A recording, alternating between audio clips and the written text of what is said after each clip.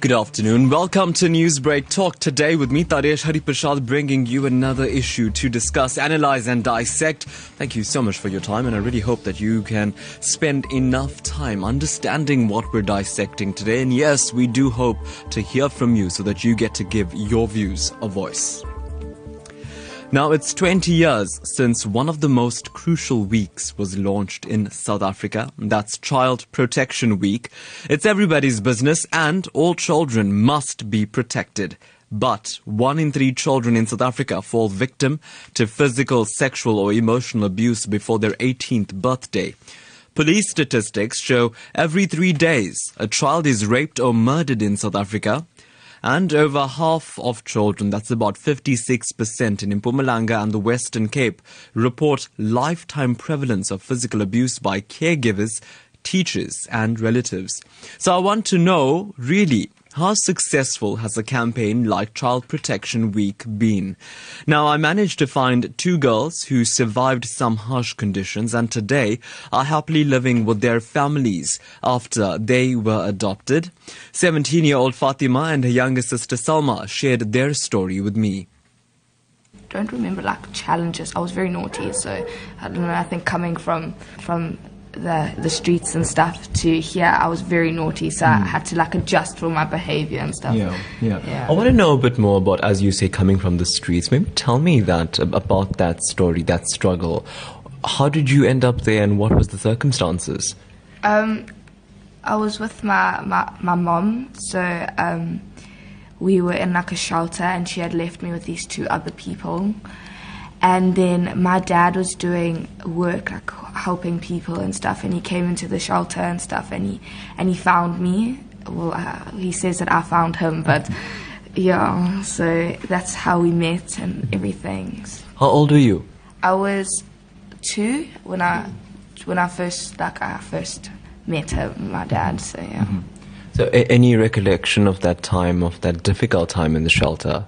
I'd imagine you were 2, so not too much. Yeah. I feel like I was too small. There is memories and stuff, I still remember some things, but I don't remember full memories and everything, yeah.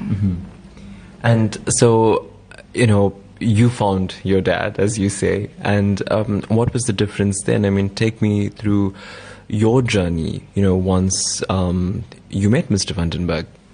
He would talk to me and we'd go out and we'd walk, but he always used to come to the shelter and I used to sit on his lap and stuff. So I think that we were a family when we first started, yeah. And let's go over to you, Salma. And I know if she was 2, you were a lot younger. Any recollection of the time when you were, infinitely young? Not really. I just remembered I was in a children's home up in Joburg for a while until Fatima obviously spoke about me and then they found me.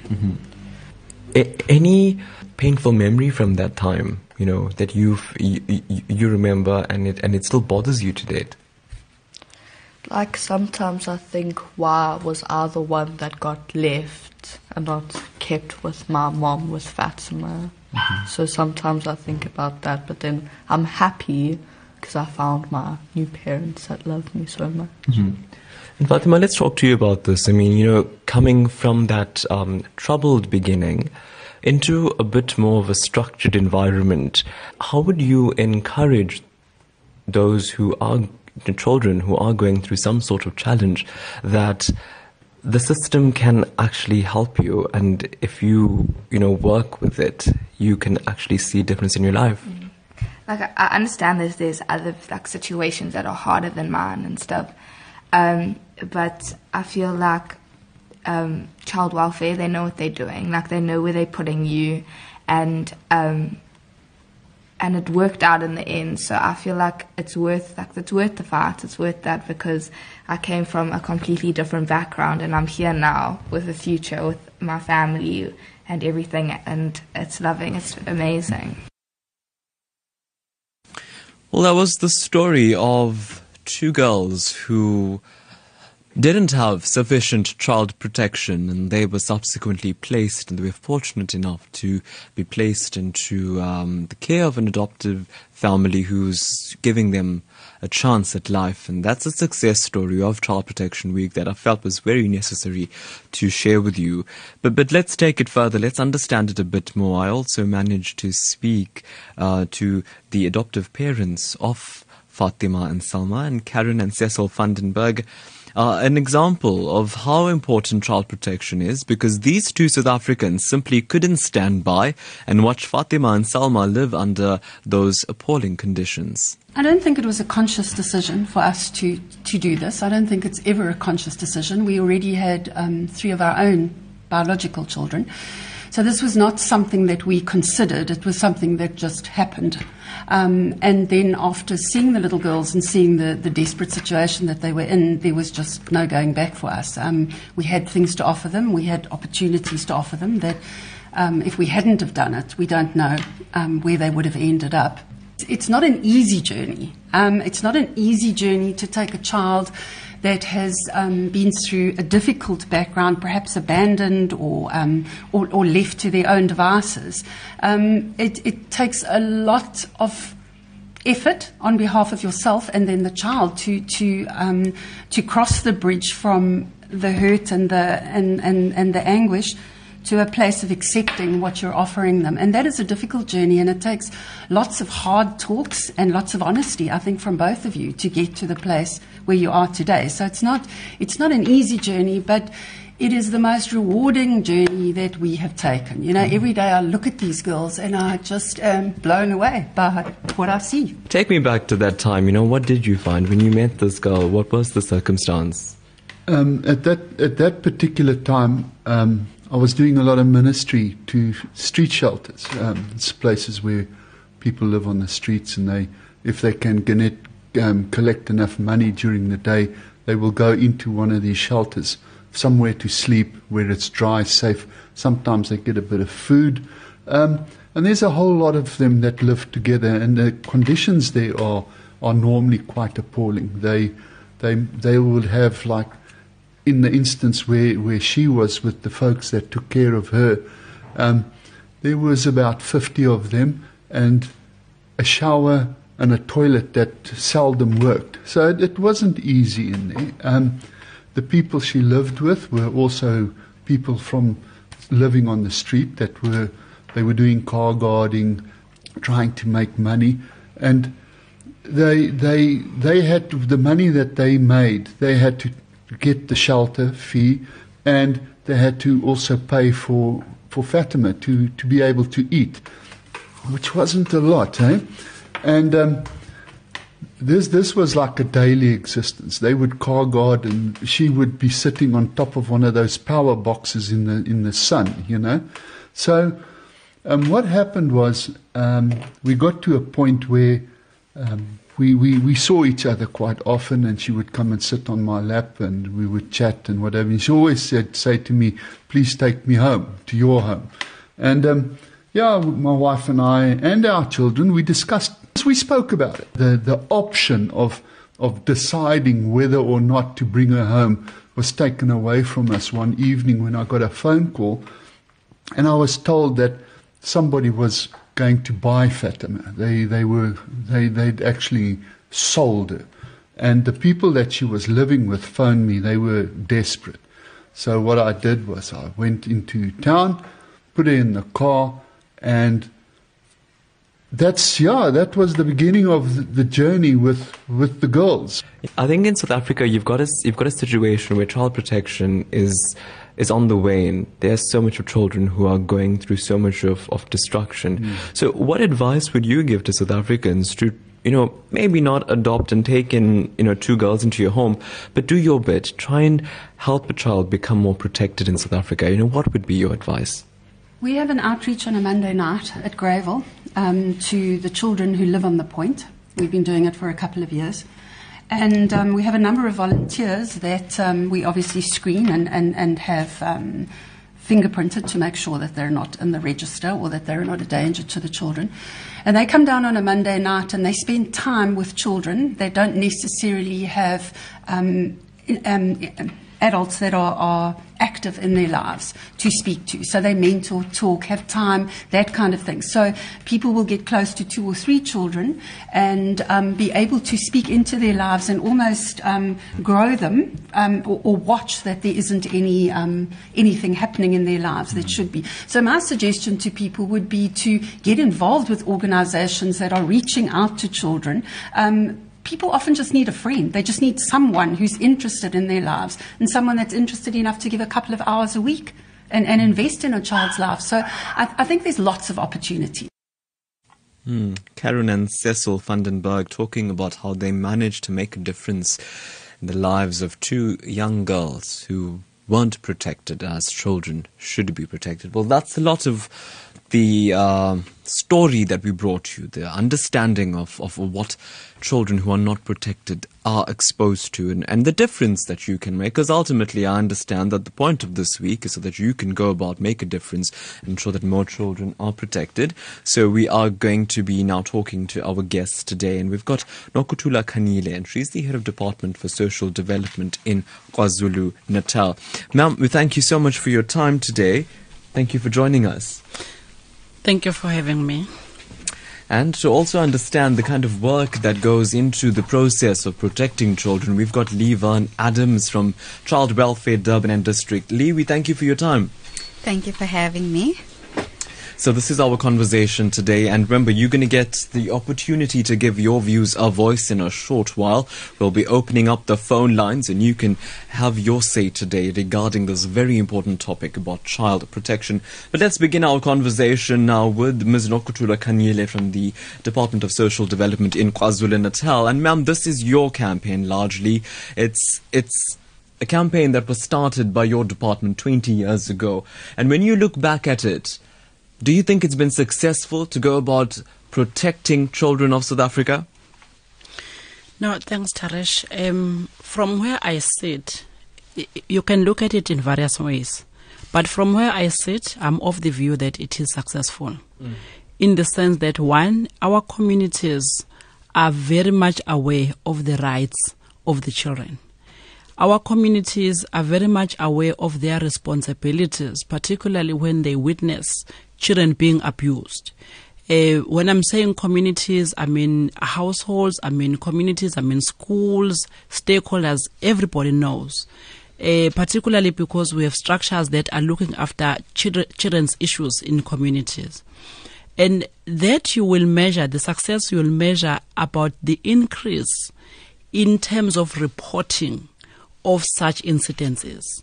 Because issues that are happening in private homes, it's so hard to measure whether you are going up or down. But because people are reporting, communities are reporting, then to me it's a success story. So you're saying it's a success, but I wonder how successful, because over 30% of children experience sexual and physical violence before they're 18. I was then going to say that, but the numbers that of the children who are reported, and we do not know those that are not reported, then that is a worry. So that's why I'm saying that you can look at it positively, you can look at it negatively. It is a worry because it says that something is not happening right in our communities, particularly in our homes, because most of these abuses are happening in the private space. Yeah. And people who abuse children are usually people who are known, close related, and they are known to the children. And then it says that somewhere along the line, there is something not happening. There is something very wrong happening in our communities, particularly in our households. So you can look at it on both ways. But at least we are happy that people are reporting.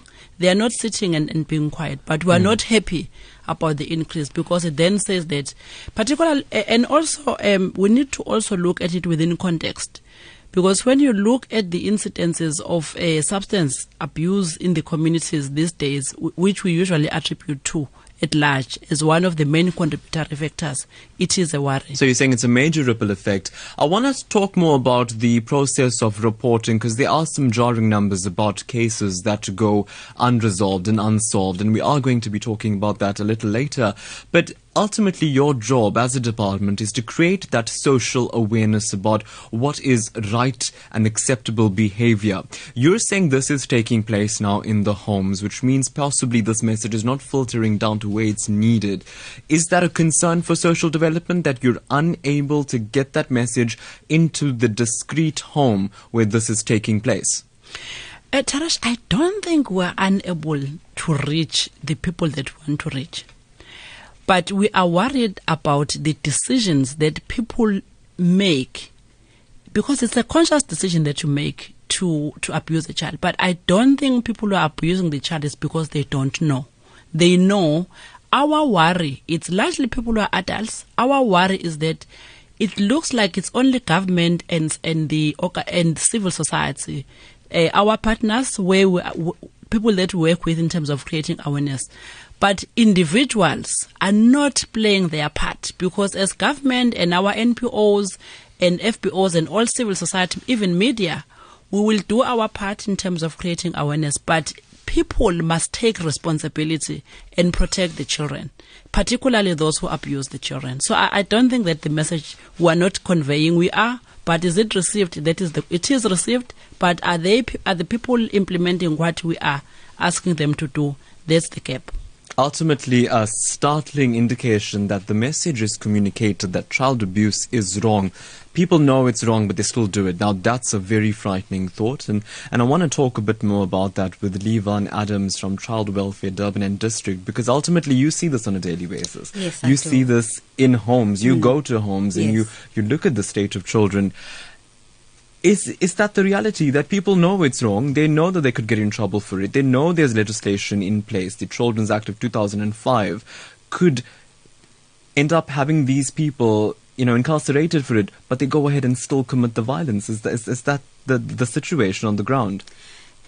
Yes, talking from the intake level, we go into these homes and we find that they are aware of the rights that the children do have. But we also have to look at the factors that surround these. I mean, we've got social economic factors that influence these types of abuse against these children.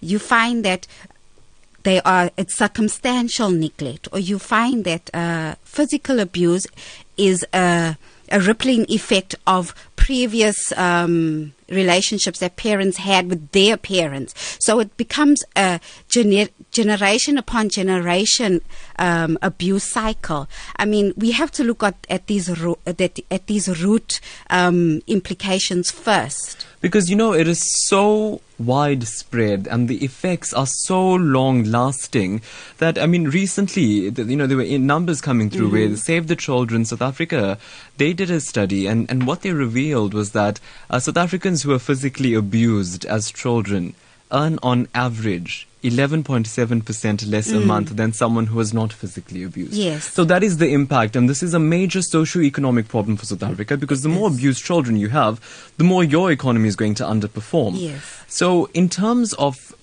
getting that message across to families, perhaps who don't themselves have such a great intellectual understanding of these kinds of issues, how challenging is that for Child Welfare Durban and District? Well, basically, Child Welfare we've implemented parenting skills programs where we go out and we educate the parents of the different ways of disciplining children, and not in the forms of it comes across as physical abuse, of the ways of maintaining these children, the children's rights, so we are trying to implement educational awareness to the parents. We're not only doing it with the children, but also with the parents, so there's a greater understanding. Absolutely interesting, our conversation today about child protection. We're trying to understand why, despite so much of campaigns, we still have to come here on a daily basis and report to you the dire state of child protection. It's now time for you to give your views a voice. That number's 089-310-8789. I've got a panel of experts today helping me understand this process and this concept of child protection, but it's not going to yield any result unless you give me a call. That's 089-310-8789. We're eagerly awaiting your call today, where you get to give your views a voice. The views and opinions expressed on Newsbreak Talk do not represent those of SABC News or Lotus FM. It's almost 1:30 here on Newsbreak Talk with me, Taresh. Let's go to our first caller today. Mrs. Sheikh, good afternoon to you. Good afternoon.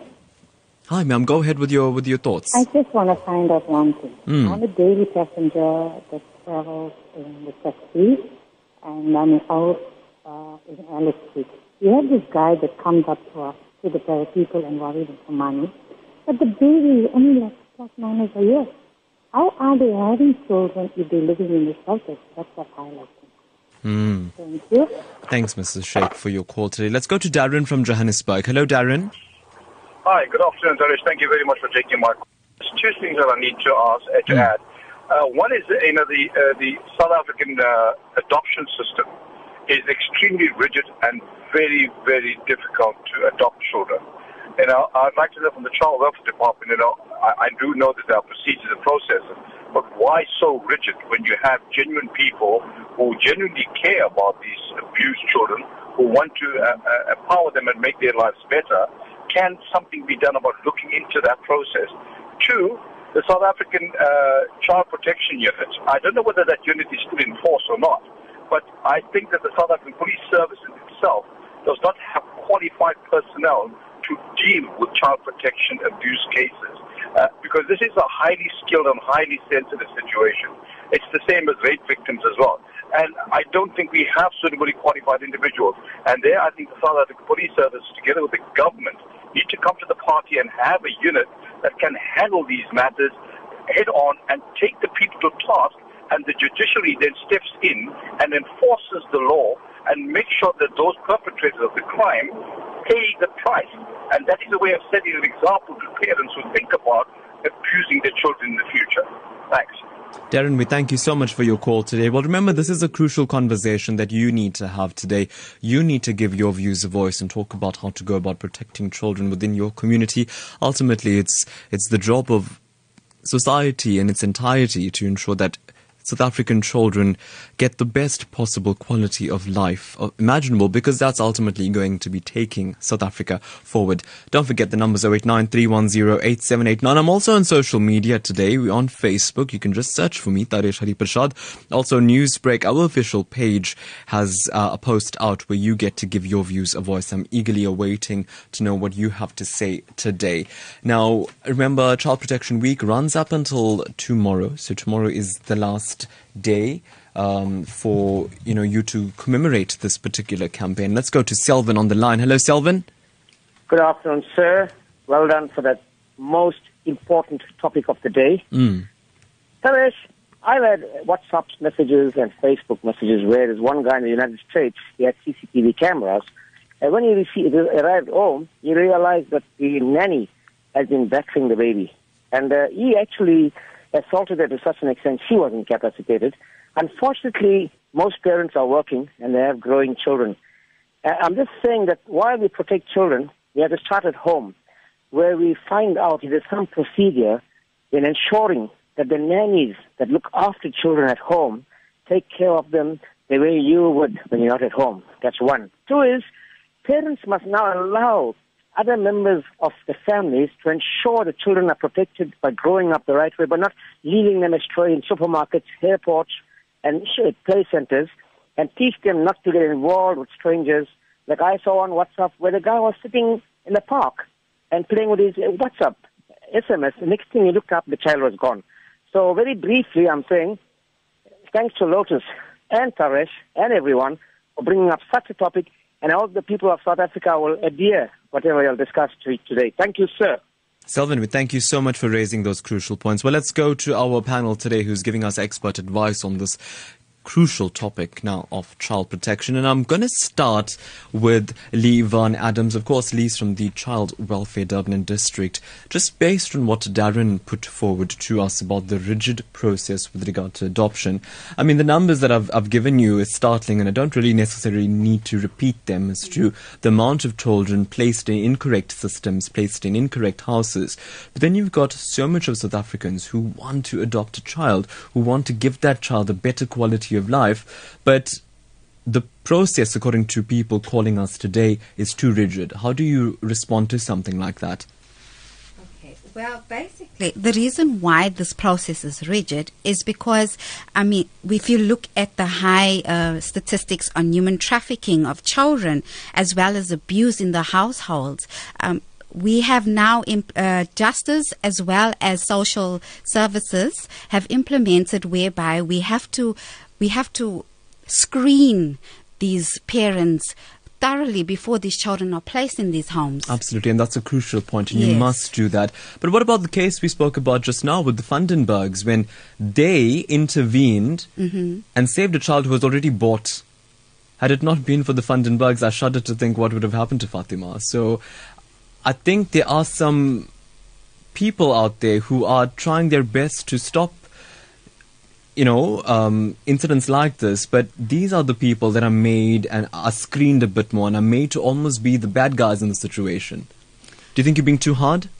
But one of the key fundamental aspects of the Children's Act is that we have to ensure the best interests of the children. And as much as people might assume that we're being too hard on them, but we just want to ensure the safety of the children and the protection and their social well-being. Our main role is the children. Our main aspect is the children. So now justice has implemented legislations, and we have to follow those legislations according to the book. Therefore, that's why our adoption team follows all legislation so that we don't have a backlash of cases. One of the statistics coming through that we've been talking about today is that sometimes children are not in the safest of hands with regard to caregivers and teachers. So many cases like that where teachers or caregivers themselves have been abusing children, either physical or sexual. What becomes an intervention? Because ultimately a parent thinks, okay, I'm putting my child at creche. I imagine this reputable, registered organization is going to give my child the best possible care. But then these incidences continue. So, what becomes the mechanism to police this, to ensure that the people you trust actually do their job? Well, it depends, because if it's in a school environment, schools have legislations which they implement. They check their employees against criminal records. If it's in a home environment, I would advise parents to also ask their maids or nannies to go and get criminal records done so they can see if there's any criminal cases made against them. I mean, you have to ensure the safety of your kids on all bases and at all levels. Yeah. Do you think people do that? Do they take it seriously? I mean, often, I know it's a busy lifestyle and it's a difficult socioeconomic condition that parents find themselves in. They have to go to work and they have to come back from work and prepare for work the next day, right? But do you think that South Africans almost think that, it's just my kid and I think they're going to be okay? Do they take it for granted that their child is going to be protected?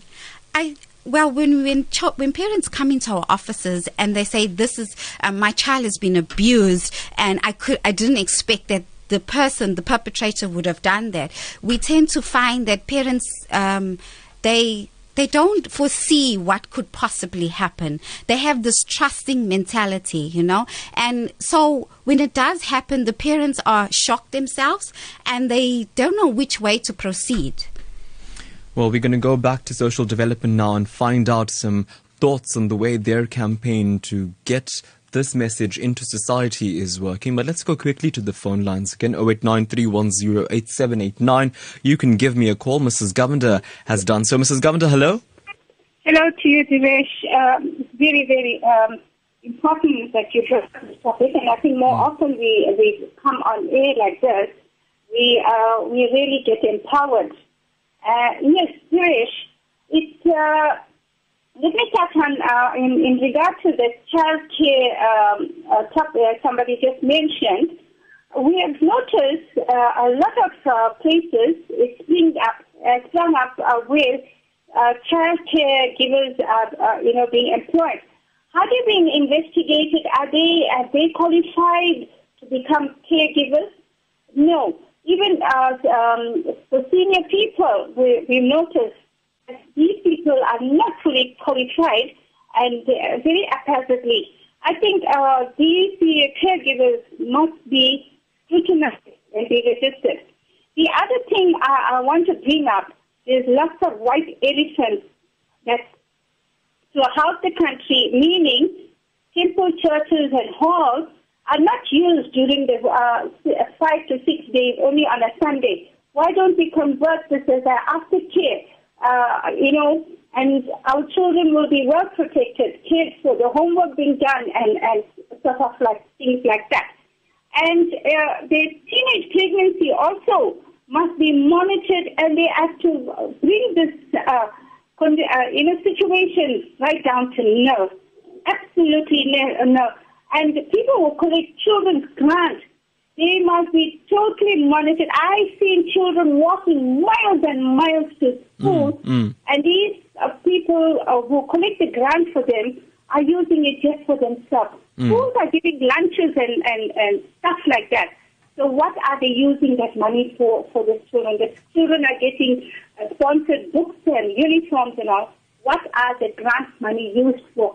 Mrs. Governor, I think I'll leave it there with you. Mrs. Governor, thanks so much for calling us today.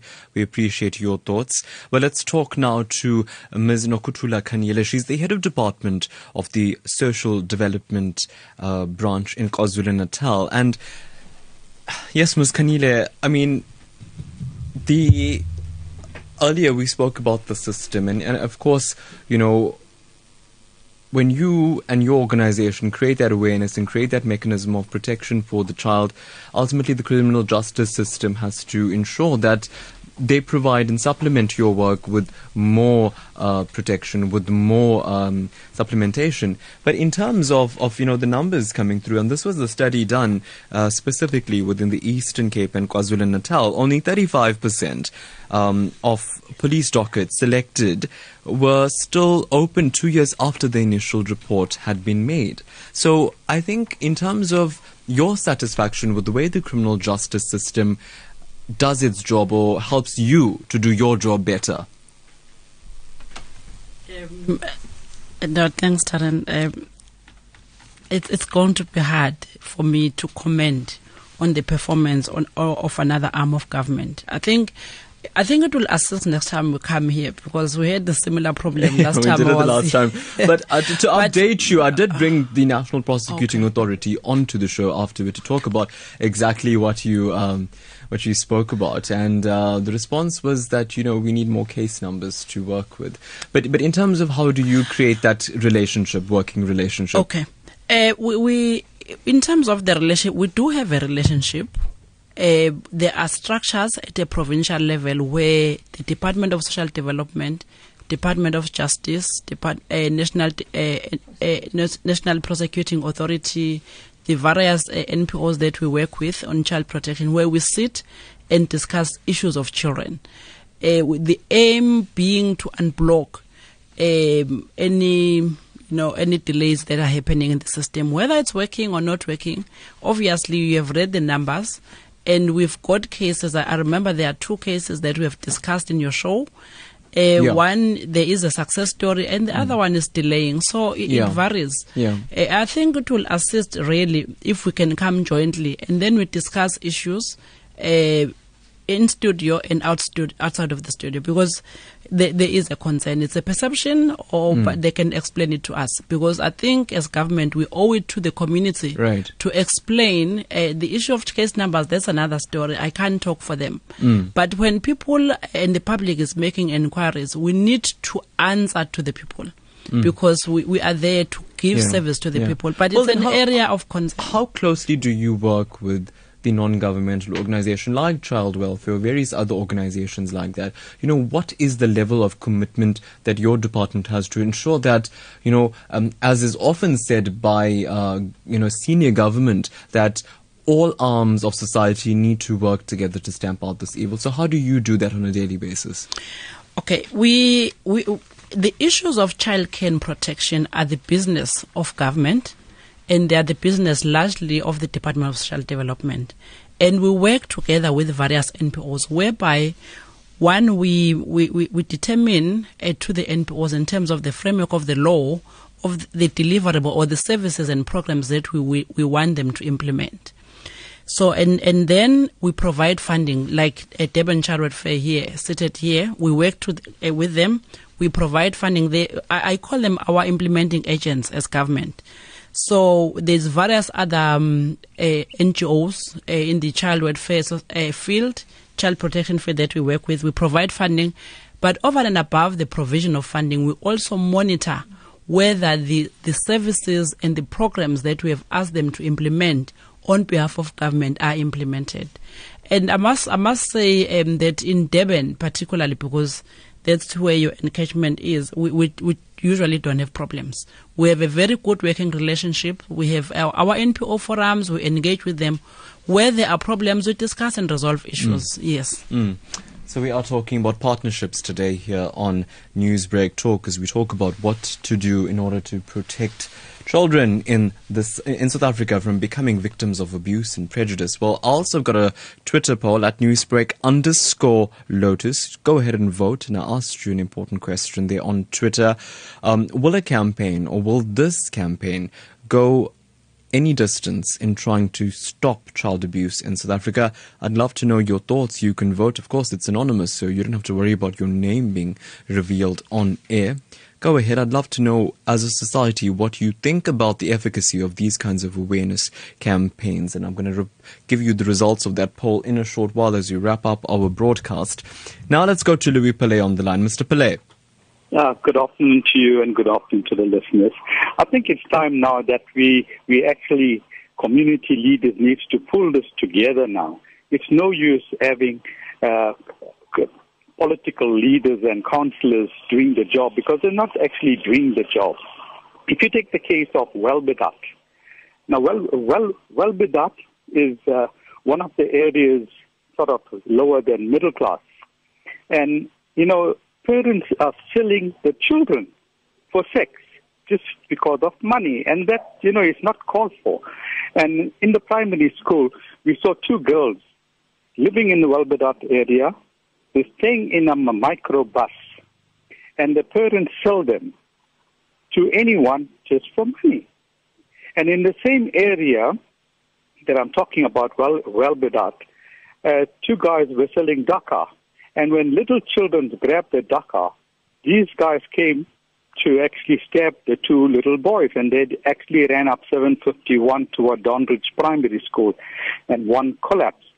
And, if you look at it on those scales, I'm saying that children must be protected. And the principal and the teacher and the governing body question the child. They says, no, my actually parents, my brothers, all taking drugs. They take the Dhaka, so that's why he stole it.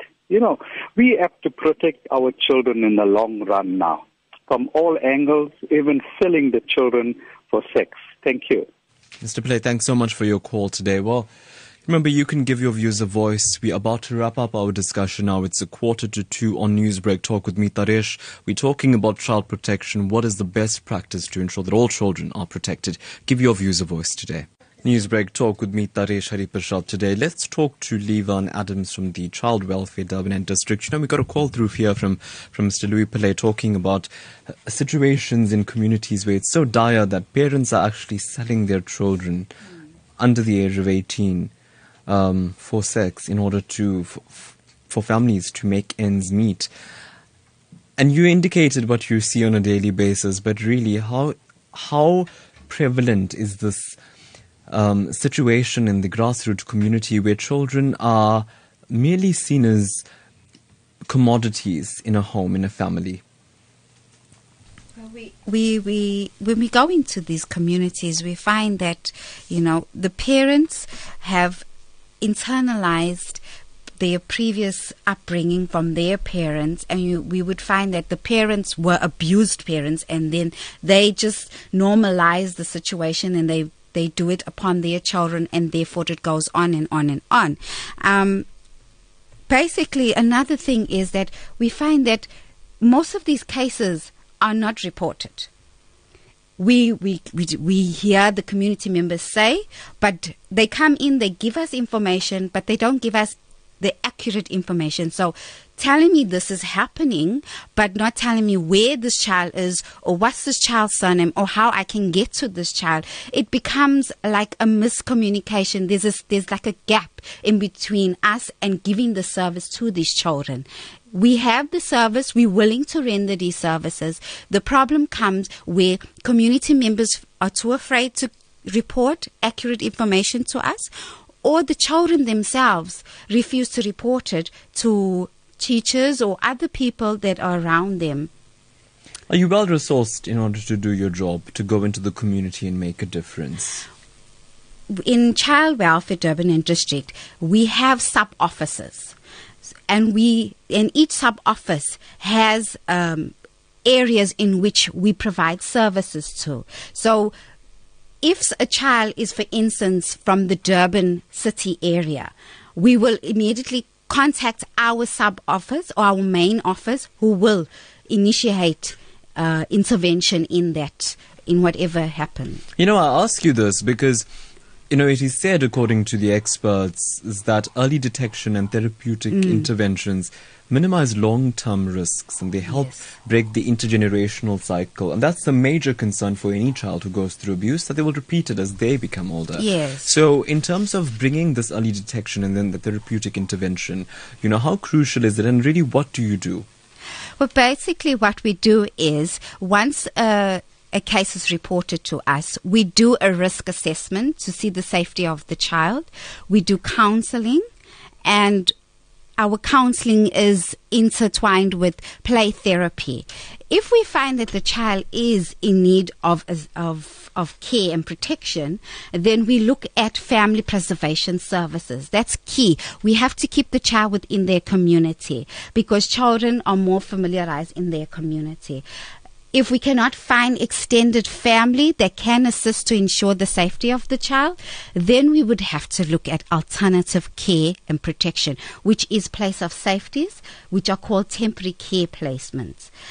If, for instance, while the child is in this temporary care placement, that we still can't find extended family, or the parent that we're working with, which we are rendering family preservation services to, is still not able to provide a stable home environment, then the next step is we will have to finalize through Children's Court, Durban, or whichever service area you are staying in, we'll have to finalize for placement. But we don't finalize placement indefinitely. We're still working. Are these children happy? Are these children happy? I mean, I know it's a absurd question to ask, but I remember coming to one of your awareness drives with Child Welfare Durban and District, and I was talking to some of the young people, and they're speaking and they're interacting. But when you look at them, when you look into their eyes, it's a lot of sadness, it's a lot of uncertainty, it's a lot of anxiety in those eyes. And I want to ask you, you know, do you get those that work with the system, that have the energy to work with the system, you know, to create that vision of hope, of joy, or are they just too traumatized, you know, to actually take it forward? In terms of the children or the children that you place in houses of safety, you know, what do they go through? You know, do they have the energy and the drive to say, I've been through this challenge, okay, let me work now and make something of my life? Well, the children, what we do is there's always ongoing counseling with the children. We never just put them in the children's home and we leave them there. No, we always monitoring. There's a constant monitoring of their development, because children have to be worked with holistically. Do people get that? Do they understand that this is not just, it's just a child, it's okay, they'll be all right?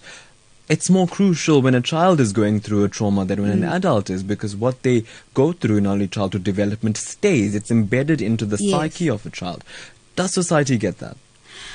I can't answer for society, because maybe some do and maybe some feel that with us taking the children away from their parent, that we are being patrol or policemen that are taking children away from their homes. They don't see the necessity to ensure the safety of the children. But others do. The ones that report the matters, they do see that necessity. Severity of it. But let's go to our phone lines now. I think it's our last batch of phone calls today on Newsbreak Talk with me, Taresh. Anonymous is on the line. Hello, Anonymous. Hello, can you hear me? Yes, I can. Okay, I just want to ask, I don't know if I'm in the right topic or not. There's a couple that's making the children beg outside Phoenix Plaza at the KFC robots. The child is between 4 to 6 years old. The same thing happens at where former Trade Center was. The same thing happens. There's a child begging for the parents allowed, 4 to 6 years old, the mother holds on to the child. Can something not be done while Phoenix Police Station is there, Phoenix Child Welfare is on right now, to stop this? Please. I'd appreciate that. Thank you. I understand your Okay, it's 089-310-8789. We are wrapping up our conversation today on Newsbreak Talk, and you can give your views a voice. We're speaking to Vincent Chetty now. Hello, Vincent Chetty. Hello. Thank you very much for the encouraging topic. What I would like to mention, also sometimes we get adults who actually leave children, I notice in a rural area, the way they dress very revealing, little ones walking on their own. And this actually gives the others a chance, adults probably under the influence of his drugs, to get involved with these little girls and so on. So what I was thinking here, also parental guide is very important. Because recently we had in one of our newspapers, local newspapers in Shepton, where a 93-year-old man raped a 7-year-old girl. And the reason is the mother left the child with a neighbor. Now, what happens there, you see how much better if the parents dress the children appropriately, not neglecting them. There are many, you'll notice, in the remote area, walking alone from one end to the other. Okay. Mr. Chetty, I get your point. You're talking about appropriate behavior with regard to children. I don't think, though, and I'll ask my experts, but I wonder, irrespective of where you walk and what you do, I don't think that... let's talk about what Vincent is talking about, Ms. Kanile from Social Development, about, the rights and, with rights come responsibility. So what is the responsibility of parents and even children themselves to ensure that they safeguard and protect themselves from becoming victims of abuse or, crime? What can a child do to protect herself from a person who's an adult? A child is a child. It is our responsibility as adults to protect the children. What can a child do? What can a 3-year-old do to protect herself from abuse? Exactly. And to me, let's take responsibility as adults. Let us protect our children. Because otherwise, the message then we are going to be conveying is the message of blaming the children, and what Ms. Adams was saying, that other children feel so shy or afraid or scared to report because they've been made to feel like they have caused the abuse. So then it's you create this mindset where you're living in a perpetrator's world, so you rather be on the lookout for a perpetrator as opposed to diminishing the perpetrator from society. But we're running out of time now, and we need to wrap up our conversation. Just a quick one. I actually think I'm going to save that one there for Lee, so I'll ask her that just now. But Ms. Kanile, and I know one of the biggest goals and one of the biggest direction for South Africa and all government departments is to take South Africa forward with regard to the NDP. But when and it's that figure I was giving earlier where those who have been raised in abused homes, they earn on average 11% less than other South Africans. How big is this issue of abuse and neglect that society needs to understand, that South Africa needs to understand if it wants to achieve the goals of the NDP? I'm not going to lie. The problem is big and it is worrying because when we're talking about children, it's not just about the child, it's about the future of our country. We are destroying our own future as the adults of today. So it's a problem that is so worrying. But what I can really encourage, and I'm so glad because I was listening to the callers And most, we are not in a situation where people are now blaming government, they are blaming the NGOs. Almost all the callers are saying, let us take responsibility. Yeah. Let the people change their mindset. Let the people change their mindset, because we all know what we are supposed to do. And probably, if I can mention that, the Mr. Pillay, I think, it's people like Pillay that you just want to encourage them. When they see these incidences, please report to authority. Yeah. Let's not wait for the talk shows. Let's report to authority. There is our office. We have an office as the Department of Social Development in Chatsworth, where Welpatach is falling under. There is also Chatsworth Charlotte Fair. There is also Durban Charlotte Fair in Chatsworth. There are police. There are structures. There is a counsellor. Can Mr. Pillay and everybody else who's witnessing report at least to somebody? It's just so a that's matter what I of want a phone to call. Yes. Well, I think that's a wonderful note to end that conversation there with you. Report it to society, get involved. But let's wrap up quickly with Lee Van Adams from Child Welfare Durban and District. A very quick one. The thing about children and families begging with a 4-year-old or 3-year-old with them in these places that they shouldn't be. I mean, how do you police something like that? Okay, well, basically, with us, we have tried going in and removing the children, because according to the Children's Act, the children are placed in and exposed to harmful in a harmful environment. However, it's when we do go in, we find that the parents become violent towards us as social workers. So if the caller that called in can note that if he does see again a child standing with a parent, report it to Metro Police, because they're the ones that are going in and they remove the children and then they refer it to us. I understand completely.